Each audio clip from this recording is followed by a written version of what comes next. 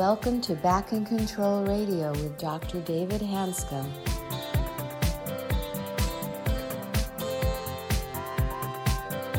Hello, and welcome to another episode of Back in Control Radio with Dr. David Hanscom. I'm your host, Tom Masters, and our guest today is Georgie Oldfield, a leading physiotherapist in the UK who specializes in the treatment of chronic pain using an approach that is evidence-based, educational, and focused on self-empowerment. Welcome. Thank you. Well, Georgie, welcome to the show. I've known Georgie for a while, probably at least 6 or 7 years, and she is a leading physiotherapist and United Kingdom specialist, and she's been a driving force in this whole chronic pain movement of how to treat it correctly, which is a combined multidisciplinary approach, but largely self-directed in empowering patients to take care of themselves. So she's done what I've always wanted to do. She's actually sees patients. She helps them get better. She also trains other practitioners to do this, which is something that's hard to actually get the bandwidth to do, and she did it.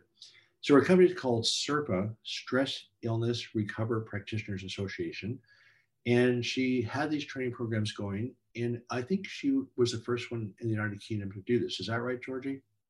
Yes. So, and welcome to the show. And Georgie, I'll let you continue to introduce yourself, but she did do a TED Talk in 2019. She has been the organizer of 2 conferences in England where a bunch of us from around the world came and gathered. And I think those conferences were just really key in helping this whole process move forward of how to better understand and treat chronic pain. It was really, and the only reason we didn't do it this year was because of COVID. Yes. So anyway, so Georgie, welcome. And so can you tell us, you're a physical therapist, correct? Mm-hmm, I am. And your practice is, you said 2 hours north of London is where you are at? About a 2-hour train journey, yes. Fast train. Okay. And so I don't know how we got to know each other, but basically, what was the first conference we did? What year was that? The first conference in London was 2015. 2015. And so Georgie did an incredible job organizing it. We had about 10 speakers. Everyone was leaders in their field. There's some incredible patient stories, which really inspired everybody. And so I'm just curious, when did you come to this approach about more of the multidisciplinary, multi-pronged approach to chronic pain? Well, I think it was over a period of time, as it often is, isn't it, with people? As you're beginning to, for me, it was definitely about beginning to question what was going on with my patients. Right. Why so many people would come having said that they'd woken up with pain and blame it on the pillow or the mattress that they'd slept with for months or years. People who came with a prolapsed disc or severe degeneration, and I didn't know the evidence at that point. And I was thinking, well, if this is a disc degeneration or prolapsed disc or whatever, then how come you've recovered so quickly from my very gentle treatments? Because I'd already started going through some of the, like learning acupuncture and various sort of moving towards more complementary therapies, really. Right. And it was really about beginning to notice that and just starting to question so much and seeing some really amazing results, but not knowing why they'd recovered. And we're seeing people struggling and wonder why they were struggling. I used to have recurring pains myself, so neck pain, back pain, sciatica, whatever. When I left the National Health Service back in 2005, then I was more frequently having symptoms and really didn't understand why. I just thought that I was getting older. So you started out with really pretty much a traditional physical therapy practice was how it all started? Sort of. My initial specialism when I qualified within a few years was respiratory physiotherapy. So I actually was what? Respiratory. So I was a physiotherapy. I was in charge of the physio learning about respiratory care and was working in intensive care, thoracic surgery, etc. And so that then changed when I had my kids, and I didn't want to be leaving a department. I wanted to go part-time. So that's when I started still in the NHS, and then over the years became more interested in pain. I was treating people at home. There was very little we could do for them in their own homes. Right. And gradually, through a long story short, I became more and more interested in finding ways to help people with pain. And as I began doing all of that more, I wanted to set my own clinic up because I was getting some really good results, but Right. not able to treat the sort of patients I wanted in the NHS. When you first started seeing these really good results, did you have a feel for what you were doing that seemed to bring the results about? Part of it, especially when I set up on my own, was I realized I was giving them more time. Rather than the short period of time I had with people in the NHS. Right. They had more time, they were being listened to, they were relaxing. So I was beginning to be aware that this was definitely helping. I wouldn't say I was still working as a conventional physio at the time, but I was working as a physio starting to integrate other therapies. So you actually listened to your patients? Yes. Listen to that's a novel idea. So, okay. Well, I mean, the reason why it's so interesting right now, because, my project is, direct your own care, but it's about safety versus threat. And the number one place that you have to create safety is with the provider-patient relationship. Physical therapist, patient, doctor-patient, chiropractor, patient. So if you can't feel safe with your healthcare practitioner, where are you going to feel safe? Absolutely. And so that's fascinating and so one of the things, at least in America, we think we could probably solve the healthcare crisis. If you increase the reimbursements by double or triple for talking to the patient, you would make a dramatic dent in healthcare. So that's really interesting. So you just started to notice that you had more time, no special technique, just simply spending more time with the patients was helpful. And that they felt that they were being listened to. Right. And then it was about questioning what I was seeing, the fact that the pictures weren't matching.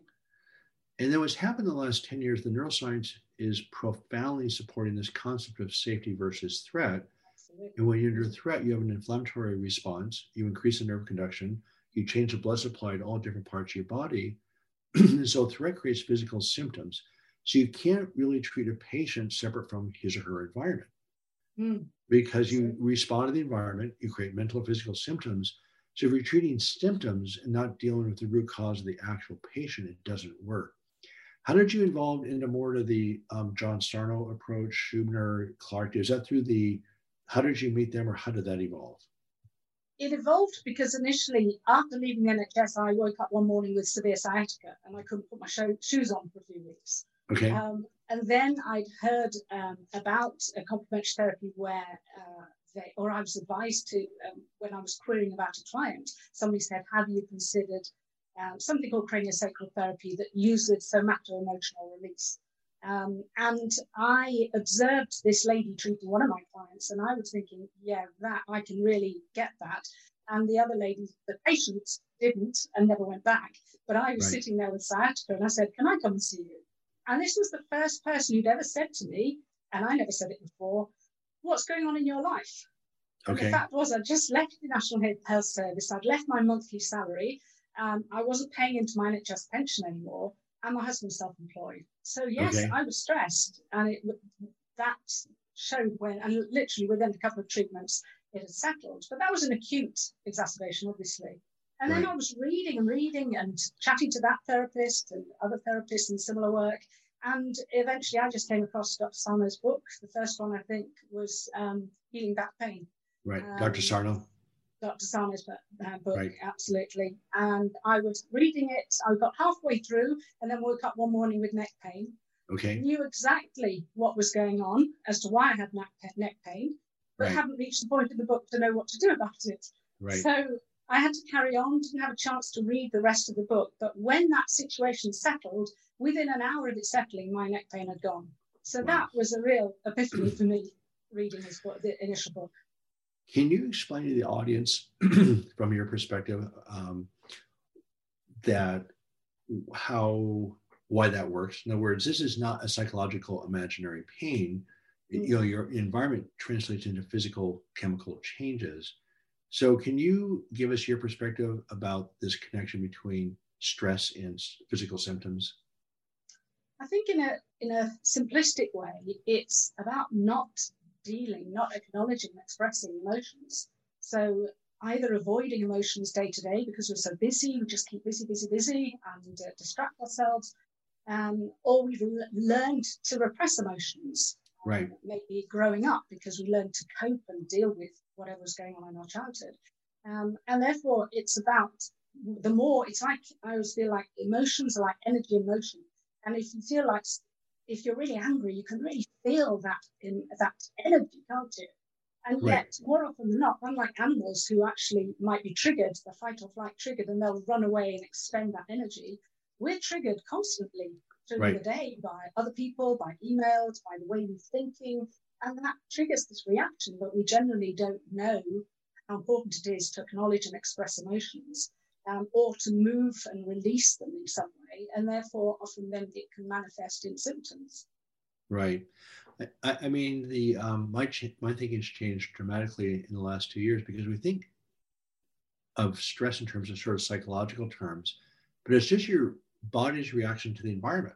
I mean, it's a whole body reaction to what's going on in your life. And the other thing that's become very clear, there's lots of literature on this now about obsessive thought patterns, about repressed emotions, that threat is threat, was a physical threat or a mental threat. So whether it's a virus, bacteria, or a bully or a boss, those are physical threats, or unpleasant thoughts and emotions, and repressed thoughts and emotions are even a bigger threat than an experienced threat. And so your body processes this in the same way, you get the same chemical reaction. And then when it's sustained, of course, you get all these physical symptoms. Do you see, so I'm going to jump ahead a little bit because obviously you divide a framework of thinking that developed in your mind that you started to present to your patients. Then you started to train practitioners. And in the second podcast, we'll talk about what you're offering practitioners and what you're training them to do. I'm going to jump ahead just a little bit and just describe your current offering, that what SIRPA is. I mean, what is that? And how because there's a framework or philosophy behind that that's very powerful. And so I'm just curious how to conceptualize SIRPA. Well, SIRPA came about because I was the only person in the UK that I knew who understood this approach. And so from initially going over to see Dr. Sarno in 2007 and then back for a conference that Dr. Howard Schubiner set up initially, and going back for these conferences in the United States, then I realized that actually in order to work as a physiotherapist, I needed to have my peers around me here as well. So you had what? As a physiotherapist, I needed to actually demonstrate that I had peer support and training in this field. Okay. Hence, returning to the States for conferences, sitting in with Dr. Sarno, Dr. Schubiner, etc. And the evidence, there needs to be the evidence base as well. But I was feeling very isolated here in the UK, and there was nobody that I could find in Europe either. Right. So SIRPA came about because after the second conference in 2012, I'd started thinking as a way to raise awareness and a way to develop peers for me, and for me to be able to refer people on, I would set up SIRPA, which is a training organisation for health professionals. What year was that? Sorry? What year was that? 2010. So 10 years now. So you did it. I did it. So, and it was incredibly challenging, and I was under a lot of stress leading up to that point, but I did find a couple of people who came with me to help initially to set up this organisation, and were with me when we set up the first two trainings anyway. And that meant that we could then start getting out there and reaching out to people who were interested, health professionals who were interested in integrating this work as well. And it's sort of gone on from there, with the last few years moving the training online. Right. And just ballpark, if you look at the last 10 years or so, how many practitioners have you trained? Are you aware of that We've number? got getting on for 200 now. 250, 200. Yeah. Wow. Impressive. So physically first until, I can't remember. I think it was about two years ago that we moved the training online. And part of that was because I was being asked by people. There were people coming from Europe and America to go on the course, but I was being asked, and Australia actually, but I was being asked by people because there wasn't any other training at that time. whether we could move it online. In the end, the decision was made for me because I had elderly parents who were getting more frail and having to travel around more, and I wanted to be able to. I just thought one course I was running, what happens if something happens and I can't run this course? Right. And we started looking into training some of the more experienced practitioners, but for various reasons, those individuals were unable to get involved in the training in the end. So it was the best, and in fact, it was the best thing. It's not just freed us up, but it's allowed us to do so much of what practitioners were wanting, but we just didn't have the time to provide, which is all the member benefits we do now, like talking to people like you, David, on our continual professional development days, and we have lots of webinars and a lot of things that we can provide support for people now moving forward. So I wish to switch the topic here just a little bit. So I don't want to rant too much, but I'm going to say a couple things. And you and I agree on this, is that mainstream medicine is simply not safe anymore. We're offering random simplistic treatments that have been documented to be ineffective. Spine surgery has a 20% success rate for back pain. It has a 40% failure rate. It has double the failure rate that it does a success rate. So when we say failure, it means worse. So 20% chance of getting better, 40% chance of getting worse. The data says it doesn't work, but we still keep doing the surgery. So when you call it complementary medicine, I do object to that, because what we call complementary medicine, in other words, listening, talking to patients, and healing, that is mainstream medicine. It's mainstream medicine that's way off base. And so the thing that as a surgeon has been fascinating for me is that when I look at things like acupuncture, massage, and EMDR, I used to think this is the craziest thing in the world. This is nuts. But what it does, actually, you're directly stimulating the vagus nerve, which is anti-inflammatory. You're calming things down. And the other thing is becoming incredibly clear that listening by itself, just listening, helps people feel safe, which changes the body's chemistry. And then, as you well know, you and I have had the same experience, is that there's been a lot of resistance to what you do. So I actually quit my practice in 2019 to do this full time. And so what I'm excited about your efforts is that you put this into action in 2010. It takes a lot of courage and conviction, because it's not been particularly an easy road for you, bucking, quote, traditional medicine, right? No, but the change over the last 10 years, I think, or 13 years since I started this, there's definitely been a change, and much more. And because there's more evidence-based now as well, isn't there? Right. And that includes the adverse childhood experiences studies, as well as the pain science. I mean, there's so much more now that we can demonstrate the evidence base, and therefore it's easier now for people to be able to see. I think it's more about raising awareness of the evidence, because so often it takes 20 years before the evidence actually reaches the clinical interface and can be used. Well, what's fascinating right now about the evidence that we're talking about, it's been in the medical literature for over 30 years. This is not new news. No. So you're exactly right. So as far as the changes you were seeing in England, I'm just curious some of the things that you have seen. And if it wasn't for you, I mean, honestly, you started the efforts, and it's going to spread out. But what are some of the changes that you've seen in your country with this approach? And before I say that, how would you encapsulate your approach in one or two sentences? So you or Georgie, you're trying to bring a concept into the world. What's that concept? Oh, I would have been able to tell you this a few years ago, actually, because I did start thinking about how we do this. I haven't thought about it for a while. Helping people resolve persistent symptoms, chronic pain, but beginning to recognize that they are persistent because they're part of the fight or flight response, and that the more we can actually boost the relaxation response and help people work on the underlying causes of the pain rather than just focusing on the symptom, the more we're able to actually help people resolve. Right. Well, we agree the same thing, because I've been thinking about this a lot. I'm sorry to put you on the spot there. I couldn't resist. Sorry. But, I mean, it's insane. We treat where do symptoms come from? Okay, so you have an autoimmune disorder, which is horrible. Your whole body's on fire. You have physical destruction of the joints. That doesn't just happen. I mean, you take lupus, your whole body gets destroyed. Rheumatoid arthritis, psoriasis, all these things don't just happen. Why do they happen? right? I mean, they don't just happen. And we know when you're under chronic stress, people die earlier, 7 years earlier.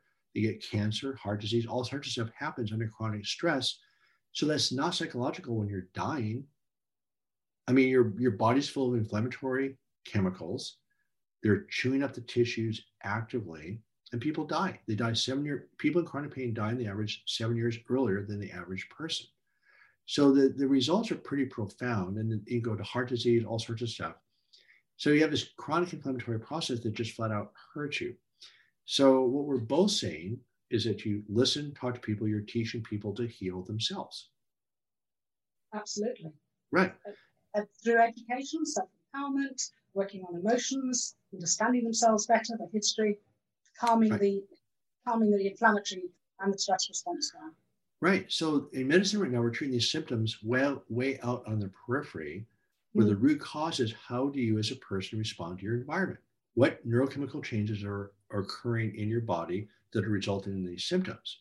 So by talking, listening, helping people calm down, obviously there's physical modalities also. Let me just rant for a second. I'm on a rant this morning. Well, I mean, no, I think the worst term now ever coming from the medical profession is this medically unexplained symptoms. It's horrible because it's implying there's nothing wrong. Your body's full of inflammatory cells, stress chemicals. There's a lot wrong. So these symptoms are completely explained if you look at the body's response to the environment. That's the problem. But they're medically unexplained because the medical world at the moment don't understand them. Right. That's the challenge. But this is high school, but this is also high school physiology. This is not hard, right? I mean, that's where I'm really not happy with the medical profession right now, because they're out here treating symptoms. They get very negative, unquote, complementary medicine. They have no data. I mean, the success rate of a spine fusion for back pain is 20%. Yes. There's not one research paper in 60 years that says that it works. So there's an arrogance there that's unexcusable. So let me finish this section off. I love your story. And I know what I was at your conference in London that a couple of people stood up and told this story. So do you have one story you can share with us as somebody who represents what happens when they work with you?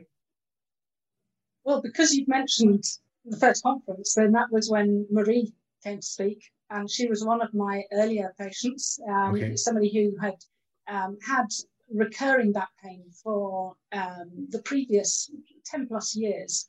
And she got to the point where for the previous 6 months, she wasn't able to sleep for more than 20, 30 minutes at a time.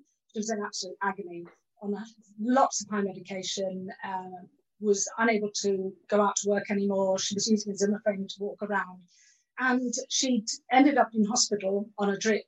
And but as she said, that was the first time she'd been able to sleep for longer than 20, 30 minutes. And she was in a hospital corridor, on a drip with morphine, etc. Wow. And then the consultant said to her, the problem is your muscles are too tight. That's exactly what he said. Your muscles are too tight. That's the reason you've got all this pain. So she went home, and luckily her husband started Googling muscle tension and things. And somehow, I'm not sure why, he came across my website. So they actually drove down, and I think we're about a 3-hour drive away, and she just lay on the back seat and was in agony all the way down. And basically, that was her first appointment with me, and we went through the assessment. She hadn't had a scan at that point. She had back pain, she had severe sciatica, and she couldn't stand up on the toes on one foot, and she had a lot of numbness down that same leg as well. Mm-hmm. Also lost her ankle reflex. So all, quite serious signs.